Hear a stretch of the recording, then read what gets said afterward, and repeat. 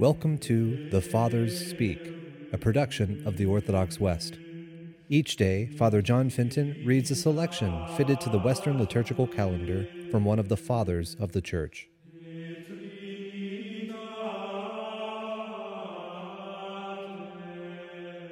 On this second Sunday in Advent, let us listen to a portion of a homily by our Father among the Saints, Gregory the Great. The sight of all these signs and wonders ought to call forth praise and not a stumbling block. But to the minds of the unbelievers it became a stumbling block when after all his miracles they saw Jesus dying. As Paul says, "But we preach Christ crucified, unto the Jews a stumbling block, and unto the Greeks foolishness." It does indeed seem foolish to man that the author of life should die for men. And man makes a stumbling block of that very act that really puts him more fully in God's debt. For God deserves more honor from men in proportion to the humiliation that he receives on behalf of men.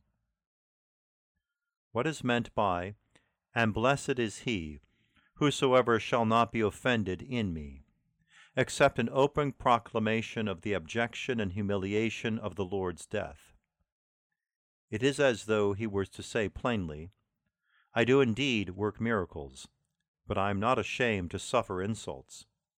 Therefore, when the time comes for me to die for men, let them take care, lest after worshipping me for my miracles, they despise me in my death." And now let us hear what Jesus said to the crowds about John after John's disciples had gone away.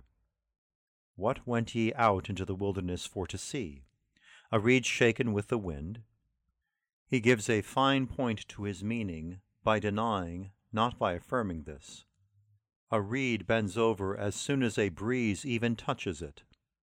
And by the reed did our Lord not mean our worldly minds?